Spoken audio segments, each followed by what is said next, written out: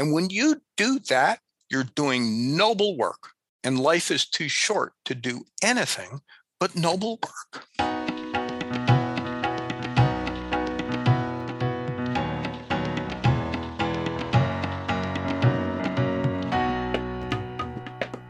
Welcome to another episode of ArrayCast. I'm your host, Connor. We're going to go around and do brief introductions. We'll start with Bob, then go to Stephen, then go to Rich, and then we've got a couple announcements, and then we're going to hop into a super exciting episode today with a first-time guest. I'm Bob Terrio, and I'm a J enthusiast, and I'm also currently working on a project to, clean up and revitalize the J Wiki. Which is a big job to do, but that's sucking up a lot of my time right now. So that's what I'm doing for Jay. I'm Stephen Taylor. I'm an APL programmer from way back.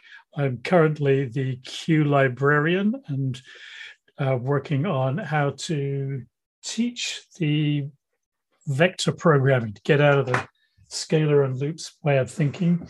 And I'm also a recreational pessimist. I'm Rich Park. I'm an APL evangelist and educator working for Dialogue Limited.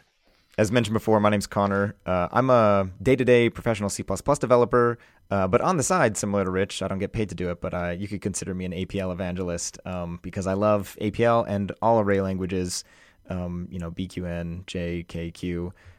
Any language I don't have to write a loop in is my favorite. Today we're going to be having a guest on. But first things, we're going to throw it to Rich, who's got a couple announcements, and then Bob, I think, has got a short announcement after that, and then we'll hop into the interview. We'll start with something you can do today. We'll end with something you can do today, and then there's a couple of time locked things in the middle. So firstly, videos, recordings from the Dialogue 21 user meeting are now published, and you can watch those on dialogue.tv. Secondly is APL Membership BCN, a Barcelona-based user group. Their first user meeting will be on Saturday, December 18th, but that will be online. We'll leave links to all this stuff in the show notes. But the last thing I wanted to mention is it is the season for Advent of Code, the advent calendar for nerds who hate chocolate and love problem solving. I think we're on day 7 today, and I've been doing it every day. It's been a bit nicer for array languages this year, in my opinion.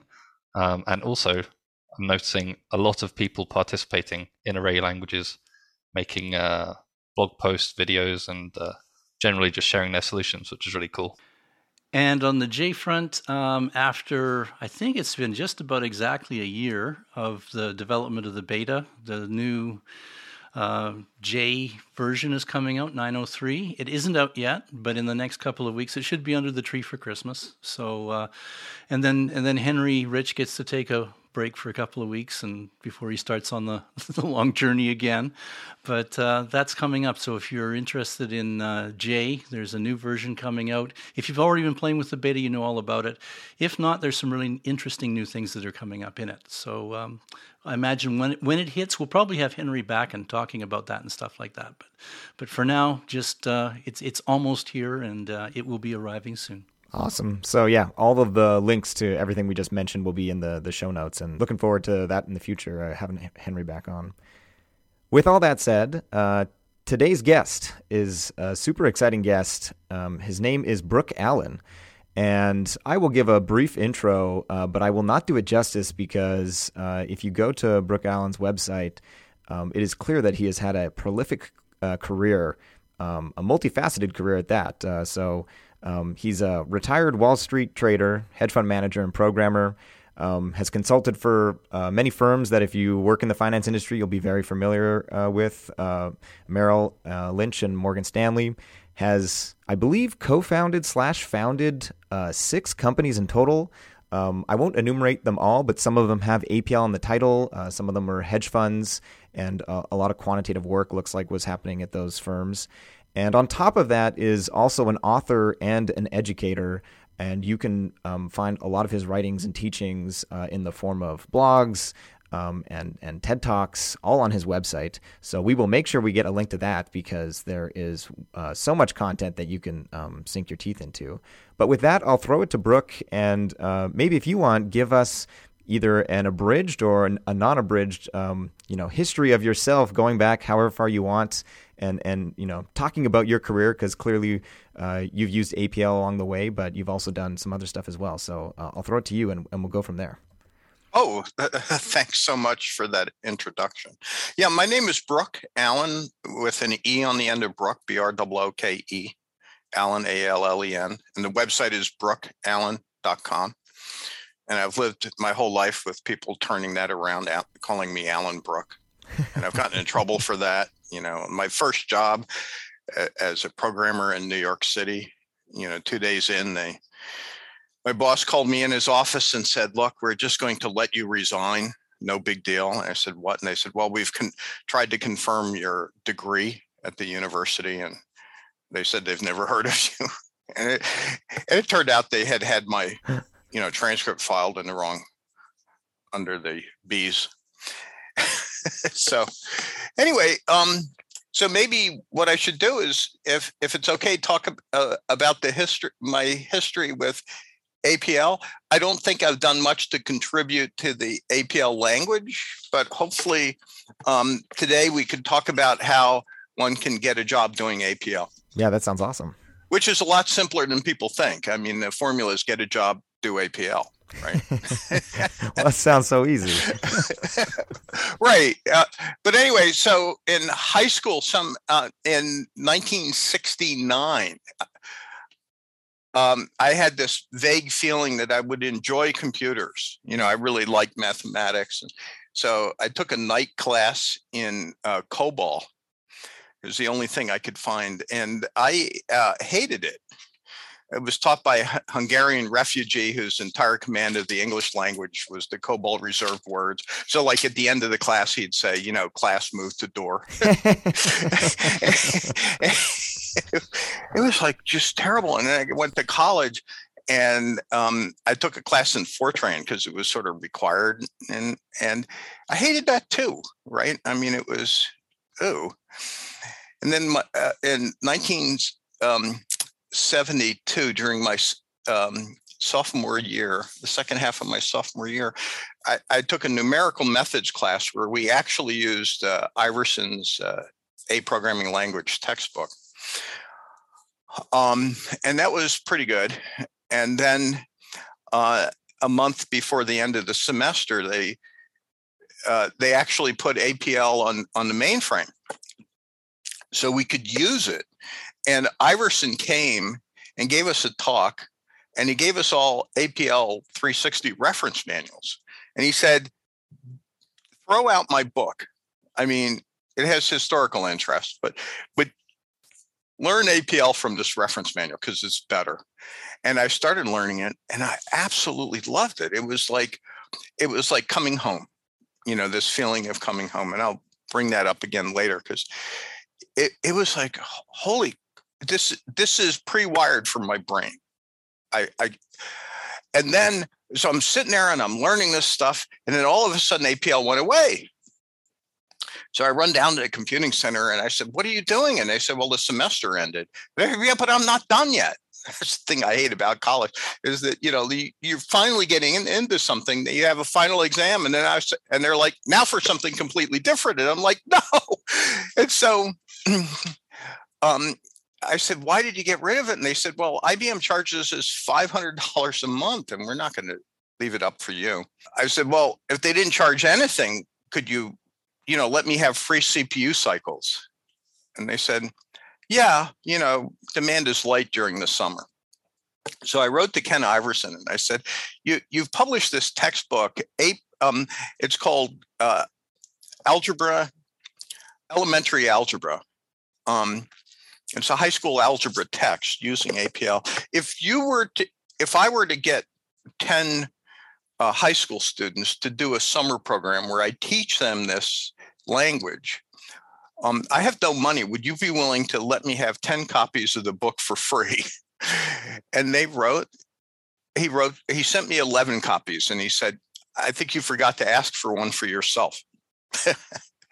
So it was a kindness. And then I sent a note home with a local high school with all the math students in the math department saying free class for the summer. And I got more than 10 people. And then I wrote to IBM and I said, well, I have all the missing pieces, except I can't afford the license for the summer. Would you waive the fee? And they did. And so I went back to the computing center and I said, well, here's a free license. Could you put up APL for the summer? And they did. And so I really kind of learned APL that summer, one chapter ahead of my students, just like the way most professors learn the material they teach. And then when the summer ended, I got a work study job for my junior year doing APL with the computing center. And then the woman I worked for quit. And I applied for her full-time job and I got it during my senior year. So I've been a full-time APL programmer since 1973. And I owe pretty much everything to APL. It was my first love. My second is my wife. I met her a good deal afterwards. Is she going to listen to this? It's not my deepest love. First love. You did say first. Yes, that's true. Right. It supported a family. And now I haven't done too much APL since I retired from the last business I built in 2014. So I worked at the university for 3.5 years after I graduated. I taught free classes to open to the public, 5-week courses. I taught one in APL and another in BASIC. And a couple of experiences I had from that are helpful. One was I had a high attrition rate in both classes. They were free, so people weren't really vested. And so somebody on the suggestion of somebody, they said, charge $5 for 5 classes and then use the money to buy a box of cookies. When people charge $5, they were not going to give up the cookies that they bought. So they stopped dropping out of the class. The other thing is that a lot of students took both the APL class and the BASIC class. And they would report that APL was really hard and they liked BASIC because it was a lot easier. And I'd say, yeah, but reflect on the fact that at the 5th class, we're still doing the problems that we solved like 20 minutes in the APL class. If it's harder, it's only because we've moved on to much harder problems that we're solving. So is it the language easy if you measure it in terms of getting stuff done? And they say, yeah, that's an interesting point. So somehow the vast majority of people think that they're making progress if they're just putting in effort and they're not measuring, accomplishment. And then I had a work study student working for me, and he said, I saw this job advertised in the New York Times, the only time I've ever seen APL mentioned in an ad, and it's from American Airlines, and it includes unlimited free travel on American. And I applied for it, and I haven't heard anything. And so I waited 2 weeks, and I said, okay, let me apply. And he said, okay, you're more likely to get the job. So I didn't apply. I just wrote this letter, and this might be helpful in getting work doing APL. I wrote a letter saying I didn't have a resume, and I just did some outline, and I told the story about how I learned APL and what I was doing with it. And I said, so could you tell me if you'd like me to create a resume? And they called me up and they said, well, we'd like you to come in for an interview. So I went in and it went really well. And I was super excited about the job. And then a month later, I get this, photocopied form letter saying, thanks, but no thanks. And we'll keep your resume on file, which, by the way, is a lie. Nobody does that. Or they don't, review it. So I called up the hiring manager, this guy, Walter Cook, and they said, well, I'm really disappointed. I wonder if you could tell me if I did anything wrong and how I might improve so that next time there's an opening, I might get it. And he said, well, you did nothing wrong. We would have hired you except for the fact that the guy who supported us from our time-sharing vendor, which was Time Sharing Resources, TSR, wanted the job. And he's been essentially working for us for 3.5 years. So he has domain-specific knowledge nobody else has. And I said, so why did you interview us? And he said, interview me. And he says, well, because HR requires we interview 3 people before we make an offer, but the other 2 had no chance, right? So I said, okay, that's fine. So I put him on the distribution list for everything I published. And I had to publish a newsletter article every month and then a bunch of other things. 6 months later, he calls me up and he says, okay, Brooke, we have a job for you. You have to promise one thing, just get me off this damn distribution list. And I said, well, if I'm working for you, it ends anyway. I could start in 2 weeks. When do you want me? And he says, oh, no, it's going to take, 6 weeks. Why? He says, well, we have to run an ad in the New York Times and we have to interview 3 people, but this job's yours. And so hold tight. And then 6 weeks later, this woman calls up from HR and she says, I'm typing up your offer letter and I have this problem. And that is we don't have your resume. And I said, well, that's because I don't have a resume. She goes, what? How can we offer you a job when we don't even have your resume? So I told her this story. She goes, well, type up a resume. And so I sort of like dictated it and they typed it up. Anyway, so that's an important thing. I mean, I don't recall ever having a resume in advance of a job offer. And so I worked at American Airlines for 2 years, and it was absolutely wonderful. And I took 47 pleasure trips that first year. I had 0 tolerance for bad weather in New York City, on the weekends at least. And then the second year, we got interline benefits. I took a trip around the world purely to have lunch with a ham radio operator. I'm a ham, that I had talked to once in Nepal. And then American announced they were moving headquarters to Dallas, Texas, and I didn't want to do that. And at the time, the only airline left in New York City was Pan American, and they weren't doing very well, and they had a hiring freeze.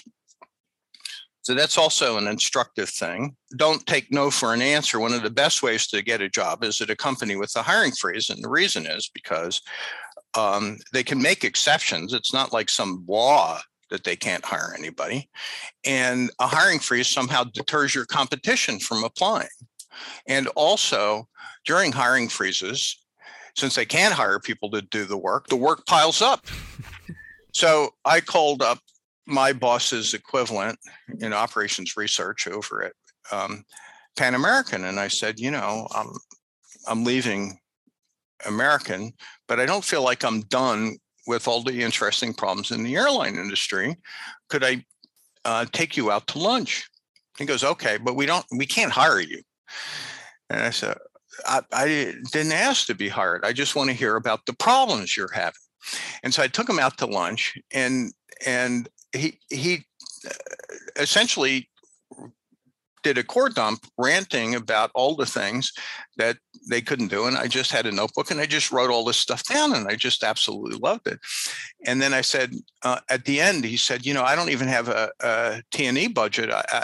I can't afford to pay you for lunch, and I'm paying my own lunch out of my own pocket. And I said, no, I invited you. It's my treat. But in consideration, I want you to introduce me to your users who are upset that you can't service them. And he goes, okay, we can do that in our cafeteria. It'll save you money. So now I had like 5 or 6 people the next day in their own cafeteria telling me all the things they wish people could do. And I said, okay. And I just took notes. It was like being in a candy store, right? Because I love problems. In fact, people think problems are a problem. They're not. They're like the spice of life, right? And so what am I going to do? So I called up the University of Rutgers, where I had been doing this night classes, and they said, do you think there'd be an interest if I did just like a 2-hour talk on the problems in the airline industry and how we solve them with APL? And they're like, oh, we'd love that, because, nobody ever tells us what they do. So I organized this talk, and I invited everybody I'd met from Pan American to come to this thing. And like 4 people showed up. And in my talk, all I did was take like 4 or 5 of the juiciest problems of theirs, and I just solved them on a blackboard. And I said, well, this is how you would think about this problem. So I got to ask, were those problems that people came to you with, were they sort of more, were they technical problems, or were they more like people problems and management organization things? No, they were technical problems. Did APL help you to solve those? To be honest, the problems that we solved in those days with APL were the kind of problems that, you'd meet with a user in the morning and you get the specification, and then you come back and you take your first shot at solving the problem that afternoon. And the next morning you'd show it to them and they say, well, no, that's not what I meant. I meant this other thing. And they were of the class. Remember, I think we were running in like a 64 kilobyte workspace, right? And they were a class of problems that you solve with spreadsheets when spreadsheets came along, right? It's like, we have this data that's coming out of this big computing system that, once a week, and we just really want this matrix inverted. We want to see the data by row instead of by column. And IT said, yeah, that's on the list. We'll get to that 2.5 years from now or whatever. Yeah. And you just say, okay, But really, I think what happened was by the time spreadsheets came along, within a few years, people with domain knowledge were really able to take off. So in I think it was August 7th of 1981. Anybody know the significance of that date? In fact, let me make sure. Google's furiously. August 12th. Got it. It's when IBM first announced the personal computer. And at the company I worked for, the Small Turnkey Systems House, we were selling APL systems for like $25,000 in competition against the IBM 5100, 5110. And that were also priced around the same way. And the only way we made sales was because I would write the code that would solve the customer's first problem. So I could deliver a turnkey solution, whereas IBM was selling a product and, learn APL or BASIC, and then you can solve the problem. Well, on the day IBM announced their product, the day after that, the manufacturer of the computing system we were selling, it was called Durango, announced they were just shutting down. They were going to give as much money back to the investors as possible, and they were done. And so we knew our days were numbered. Well, in December of 81, my boss said to me, I need you to deliver that system you're working on. This was an APL system to the client by the end of the month so I can get paid, because I need the money to make payroll. And I said, it's not ready, and I'm not going to lie to them. And he said, yeah, I know that. You know that, but they don't know that. Just tell them it's done so I can get paid. And I said, if you order me to do that, I'll resign. And he said, resignation accepted. So that's how I lost that job. Another very important principle that happened to me on August 12th, 13th, and 14th was on the 12th, I knew the implications of this IBM PC because they were selling a machine as powerful as ours, but for like $3,500 instead of $25,000. I couldn't sleep the first night because I knew, we were done for. And the second night, just in order to go to sleep and to keep, these horrible feelings from crowding out my brain and keeping me awake, I would say to myself as like a mantra, I'd say, how can this be a good thing? How can this be a good thing? And then my brain would, start thinking about how awful things were. And then I'd say, oops, how can this be a good thing? And I went to sleep. And the next morning I woke up depressed anyway. But the third morning I woke up with the answer, which was, now for the first time in my life, I can afford my own computer. So I don't have to work for people who have computers. This is a good thing. I just wasn't thinking about it, the consequences. And so if there's one thing I can recommend to people is that that's an amazing trick. is when something bad happens, just keep asking yourself, how can this be a good thing? And make sure to sleep on it. And the longest I've ever had to wait was 3 days for an answer. And so I joined something called the Independent Computer Consultants Association. And I went to a meeting of theirs, their national meeting on the 6th of May. And the very first speaker of that day, and I don't know his name, but he changed my life because he started his talk by saying, never ever in the history of human endeavor has there been a shortage of work. And when the money dries up, the work piles up. So don't look for a job, look for work, because jobs are where the work is. I came back from that and I wrote a letter to every single person I knew, which was about 220 people. And I said, look, I'm unemployed and I'm built to work. Do you have anything I can do for you, even if it's without pay? And I got people saying, yeah, you could do my laundry, you build an addition on my house, whatever it is. But somebody at Morgan Stanley wrote and said, we hate writing users manuals, except Morgan Stanley requires a user's manual for each piece of software that we write. So could you come here, read some code and write a user's manual? The thing that was really great about Morgan Stanley was that they really created a quality product, even for in-house consumption. So I read some code and I wrote a user's manual for some software they had for pricing government bonds. Oh, by the way, no resume. It was only a couple of weeks' work. And so I wrote this thing and they paired me with a professional editor and she gave it back to me the next day, completely covered in red. And I was furious. And I threw this document at her and I said, well, if you want to write it, then you do it. And she goes, Brooke, I don't know what to write. You know what to write. The problem is you don't know how to write. I know how to write, but I don't know what to write. So just shut up, sit down, and let's get through this together. And so I sat down and I went through this and we produced this user's manual that was such a pleasure to read. I mean, the only people who produced manuals like that in those days were Apple. I had taken creative writing classes. I'd written for my school newspaper, but nobody had ever given me something completely covered in red. And turned out I loved it. And that's when I decided I wanted to learn how to write well, not just code, but prose. And that's very helpful. And I highly recommend people learn how to write, not just code, but prose. So there's this guy, Dennis Shasha, amazing professor at NYU. And he's written lots of books, including a wonderful one called Puzzles for Programmers and Pros, P-R-O-S.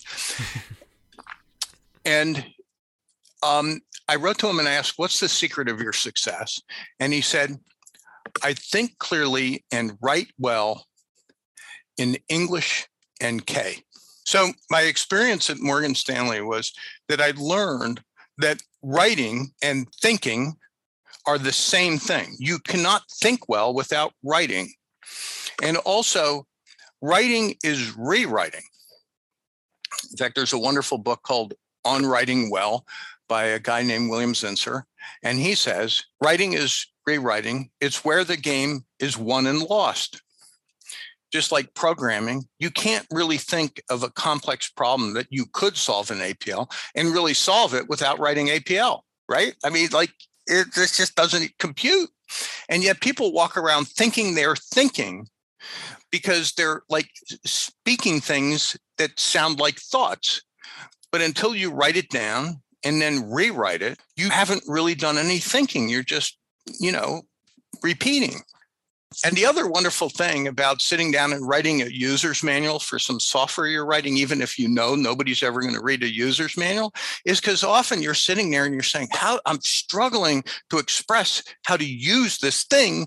And then you realize the reason it's hard to write about is because the thing you created sucks. So you go back and you rewrite the code so that the manual that describes how to use it is as elegant a solution as the solution, right? And the problem was you didn't solve it in an elegant, easy to understand way. Okay, So the way I got to Wall Street was because I was so desperate for a job. I took a job as a writer. One of the people I'd written to said, "Send me your resume." And I said, "I don't have one." And they said, "Well, dictate it over the phone." And so they wrote it, and then they sent it over to mobile, and I got an interview, and they hired me. And as I recall, I was making something like $60. I was being billed at something like $60 an hour, and they were paying me $35, which was okay. It's just that the thing you learn about going through an intermediary is that you're expected to deliver $65 worth of value, and you're not getting paid for your value, right? And it's okay. I mean, they were making their spread for having built the network, for knowing it's not like they hadn't done any work. But at the end of like 4 months, I decided that I wanted to try to become a vendor to mobile directly and make the full amount. So I had read this article in this Independent Computer Consultants Association that said, you should learn how to negotiate, because a lot of consultants end up spending their entire careers giving away, 40 to 50% of their billing to somebody who made a phone call once, right? And so I read this article and I said, let me try that. So what I did was I did another round of mailing to everybody I knew, saying, I am working on this contract now that's coming up for renewal in 2 more months. And if anybody knows of something that would be better, so I don't have to renew, let me know. Right? And mobile was like, they knew about this because the APL community was pretty small. And they're like, what? We really want you to continue. And I said, yeah, I'd like to continue too, but I want to bill you directly. I don't want to keep giving, 40% to these other guys. And they're like, well, we've got to be able to do something about that. So I talked to the guy at the TSR, who's a guy named Steve Siegel. And I said, what can I do to negotiate with you so that I bill them directly and get you out of the loop? And he says, oh, nothing. We don't do that. And I said, okay, well, if I offered you $1 million, would you do it? I mean, like, I'm not asking you to do anything illegal, immoral, or unethical. It's just a matter of price, right? And he goes, yeah, well, $1 million we'd do it. And I said, okay, so we're negotiating price, right? Plus the fact my client was like, no, you can't, you're going to hurt our relationship if you allow this guy to go somewhere else. So he said, well, you handle the float, you bill him directly, and you pay me my spread for another 6 months. And okay, that's fine.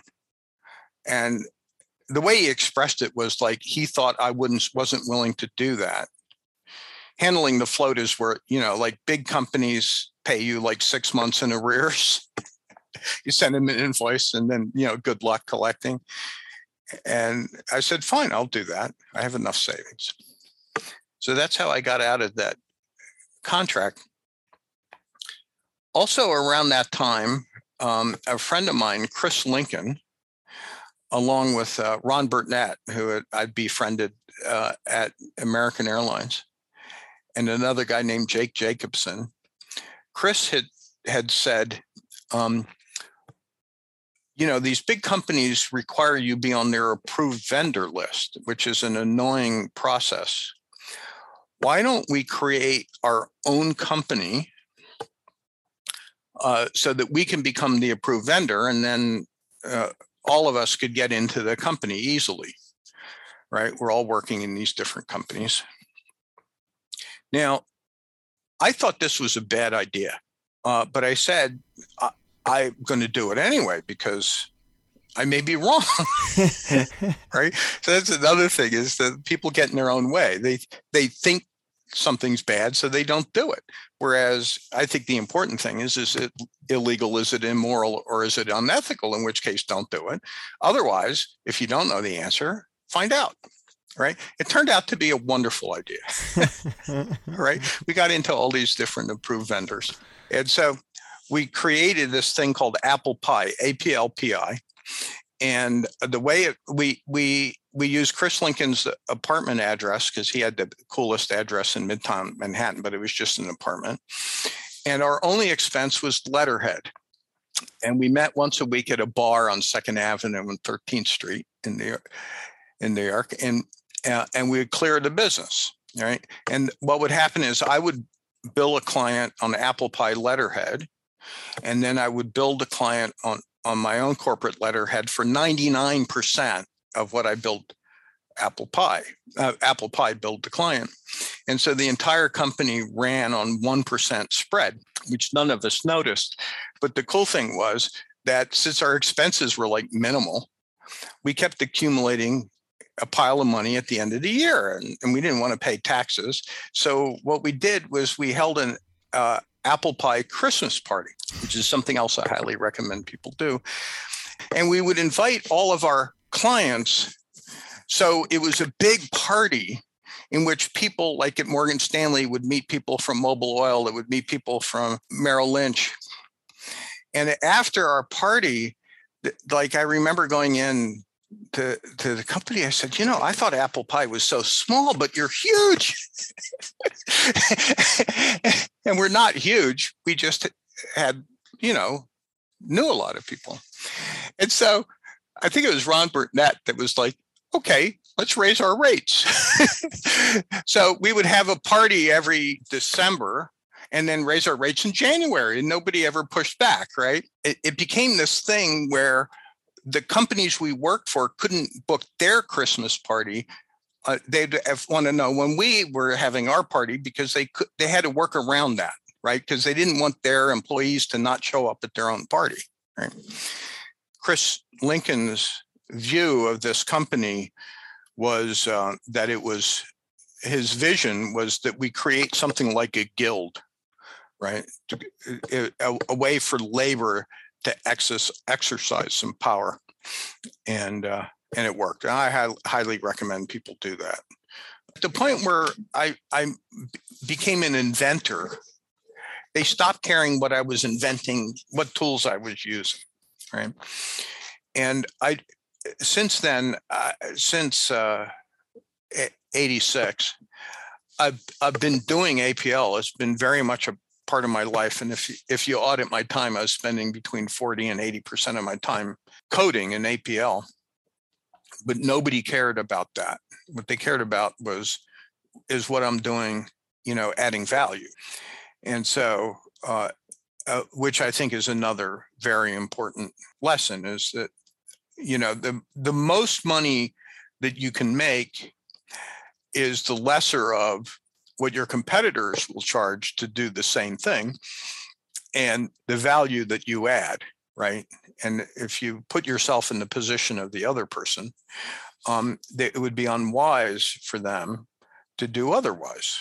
In Apple Pie, we were not charging more than our competitors. We were just taking home a lot more than our competitors. Again, I still don't have a resume. So I went in for this. I got a courtesy interview, and this guy starts out and he says, I want to apologize because we have a hiring freeze. So there's no jobs here. I just wanted to put a face to the name. But I don't really, there's really no point in an interview. And I said, well, how do you get the work done? And he goes, well, we use contractors. And I said, well, I could be a contractor. And he goes, are you incorporated? And I said, no. Do you need me to be incorporated? Another thing, when somebody gives you an objection, don't say, okay, say, do you need that? Because half the time they don't need it. They're just saying it. But he goes, yeah, we need it. There's tax reasons. We need you to be incorporated. Are you incorporated? And I said, no. And he goes, okay, well, I've also double booked this meeting, so I got to go. And so I said, can I use your office while you're gone? I need to make a phone call. And he goes, sure. And so I call up this thing called the company corporation. It still exists. And they'll incorporate you. And so I called them up and said, I'd like to incorporate. And they said, Visa or MasterCard? It's $220. And, what name do you want? And I said, how about Bravo Alpha, which is my initials in phonetic alphabet.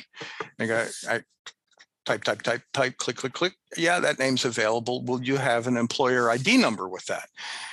I go, how much is that? He goes, another $60. And I said, yeah, I'll take one. So this guy comes back from his meeting, and I'm sitting in his office, and I have this piece of paper, and it says Bravo Alpha Incorporated. I had my federal employee number on it. I slide it across the paper, and I said, I'm incorporated. That's my corporation. And he goes, I thought you said you weren't incorporated. And I said, well, that was then, this is now. And he goes, why did you do that? And I'm like, because you said I needed to be incorporated, right? And he goes, okay, now I've wasted your time and your money, because you have to be on our approved vendor list, and that process takes months. I said, okay, let me borrow your phone again. And I called up Steve Siegel, the guy I had negotiated getting out of my Mobil Oil contract with him. And I said, Steve, I'm sitting in a client's office trying to close a piece of business, and he needs me to be on his approved vendor list. Are you on Merrill's approved vendor list? And he goes, yeah, for 20 years. And I said, good. What will you charge me to sub through you? And we went back and forth, and he said, well, I have to get health benefits now and all of that. And it cost me $24 a day. So how about $40 a day? You carry float. And I said, fine. So I said, okay, to this guy, I'm subbing through Galaxy Systems, and here's their vendor ID number. And this guy looks at me and he says, well, how much do you want to make? And I said, how about $100 an hour? And he goes, oh, the most we're allowed to pay is $87.50. I remember that number. Like, where did the 50 cents come from? And I said, okay, I'll take that. He goes, I thought you wanted 100. And I said, yeah, that's what I want, but I'll take $87.50. I said, frankly, I'm not working. I'd take $20 a day. All you're buying, you're not buying my work with your money. You're buying me not working somewhere else, right? You pay me $20, I'm keeping looking. And he goes, okay, how do I know you're any good? And I said, well, that's easy. I guarantee my work. At the end of the month, I'll send you an invoice, hours work times $87.50. And you can take that total and cross off that number and write down any number you want, including zero, if I'm not worth it. And he says, you'd work for free? And I said, no, I'd work for the knowledge. I said, look, I have been working for decades, and I've educated myself for decades. And if I'm not worth what I think I'm worth, it's worth a month of my time to find that out. And then he looks at me, he goes, when can you start? And I said, well, next week I go up to Toronto for an APL meeting. I can start a week from Monday. And he goes, no, I need you to start tomorrow. And I'm like, wait a second. I walked in here and you said that you couldn't hire me, and now it's unacceptable if I don't start tomorrow. And he goes, yeah, I mean, we haven't been able to find anybody for like a year. And I said, look, if I don't start tomorrow, he goes, well, then we're going to keep looking. And I said, I'll take that risk. I'd start a week from Monday. And I started a week from Monday, and he was fired about a month later, right? Because he didn't know how to solve a problem. I mean, if some APLer walked into my office and he needed to be incorporated, I'd say, look, I'll incorporate you. It's Visa and MasterCard, $220. And, so that's another thing that I see APLers not do. They're great at solving APL problems, but they allow all these other problems to get in the way that have actually much simpler solutions. Just solve the problem in front of you. I was pretty much done with trading, and I get a call from this guy. He said, would you consider doing, building another trading operation? And I'd say, yeah, I'd consider it on the right terms. He goes, okay, here's a phone number. Call these guys up in Canada. So they called up and they said, let's meet. I had a partner, the guy I'd hired to replace me when I went to Tokyo. He was now unemployed at Merrill Lynch. He needed work. And so we decided we'd address this opportunity together. First, we had a meeting in New Jersey, and it went well, and they invited us up to Toronto. And at the end of it was an entire day. where it felt like they were grilling us on how to do this business so that they could do it without us. That's an interpretation. And that was my partner's interpretation, is that they don't want to hire us. And I said, I don't care. I'd love this, because for the first time, I feel like I'd be working for somebody who actually cares to know what I'm doing. Because pretty much every other manager only cared what the results were and didn't care how we got there. So if something went wrong, they had no tolerance for an explanation, right? Or ability to understand. So I thought it was great. And then they sent us 63 follow-up questions. And I said, I'll answer these as long as you answer our questions. And, my partner's like, don't ask anything that would become. I said, no. And so one of the questions I remember asking them is, what kind of reputational risk are we taking by associating ourselves with your endeavor? And they actually answered that. And they listed all the times they'd gotten in trouble in the past and, the press stuff. And, it's hard to do a business without running afoul of regulations, and the fines that they've had and all that kind of stuff. So I just absolutely loved that. And so I cut my hours from full-time to part-time at Morgan Stanley, which is another thing. People will start making demands on a job before they even land the job. And I couldn't have landed that work if I'd insisted on part-time.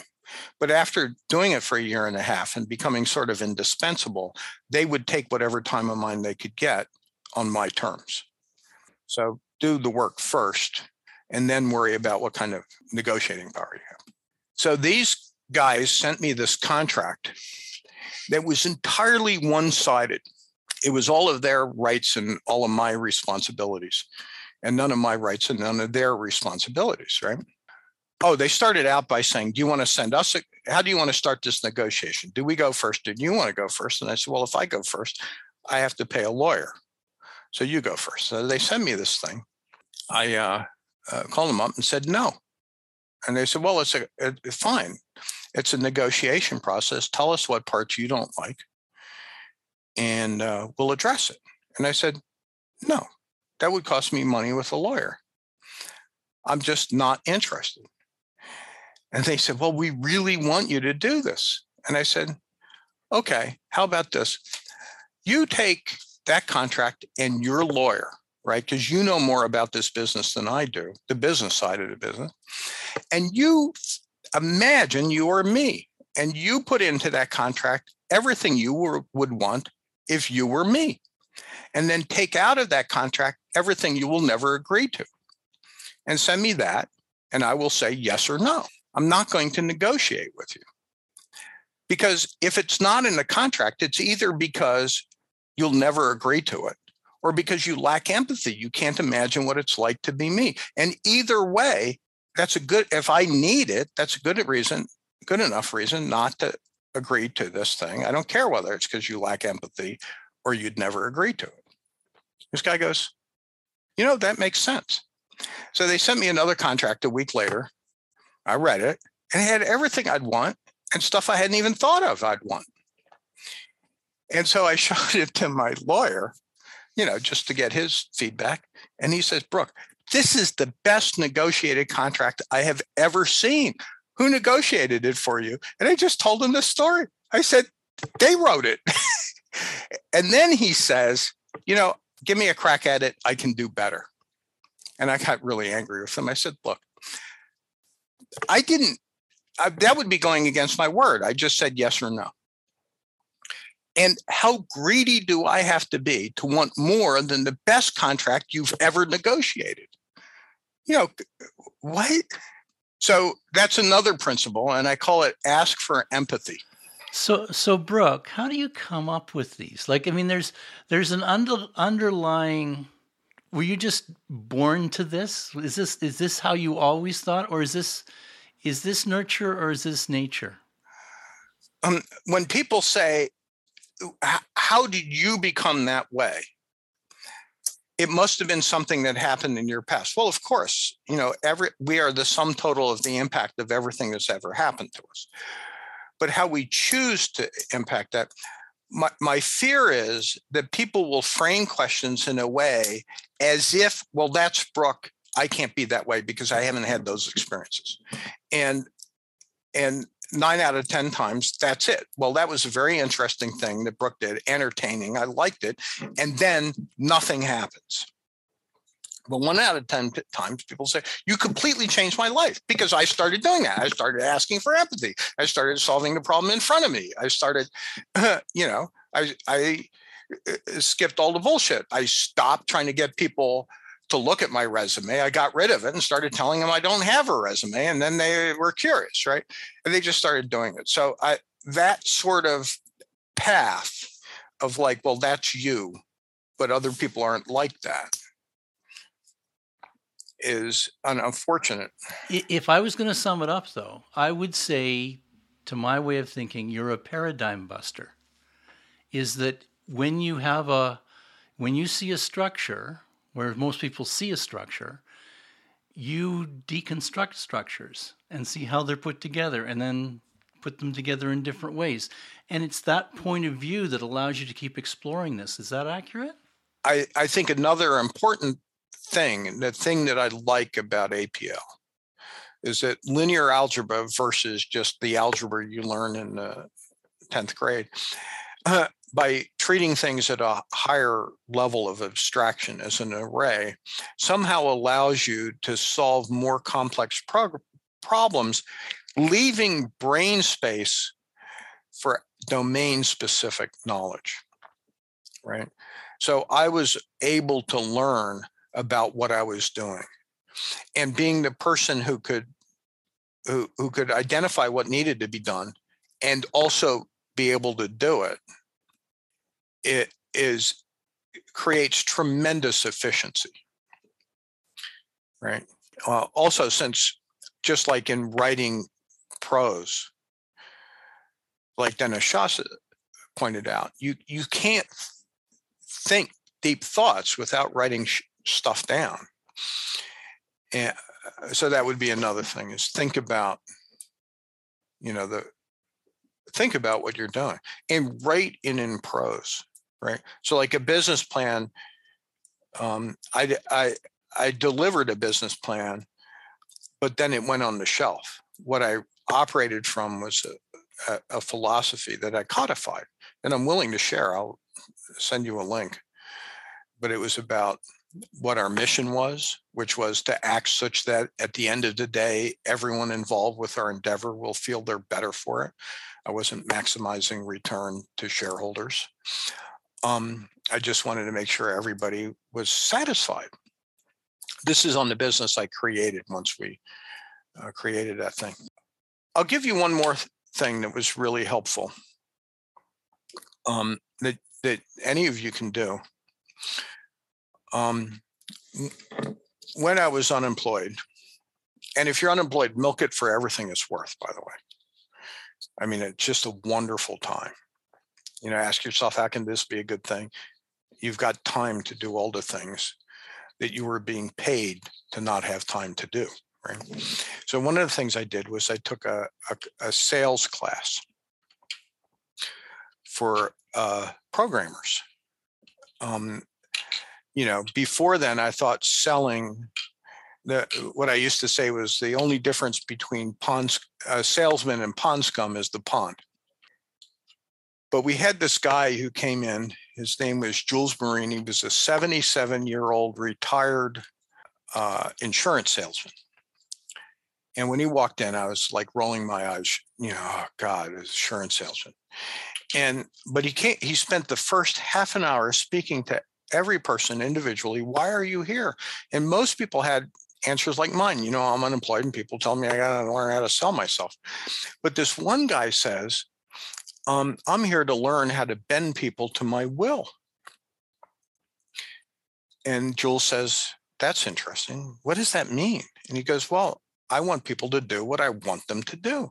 And he says, well, what about what they want? He goes, I don't care what other people want. I care what I want.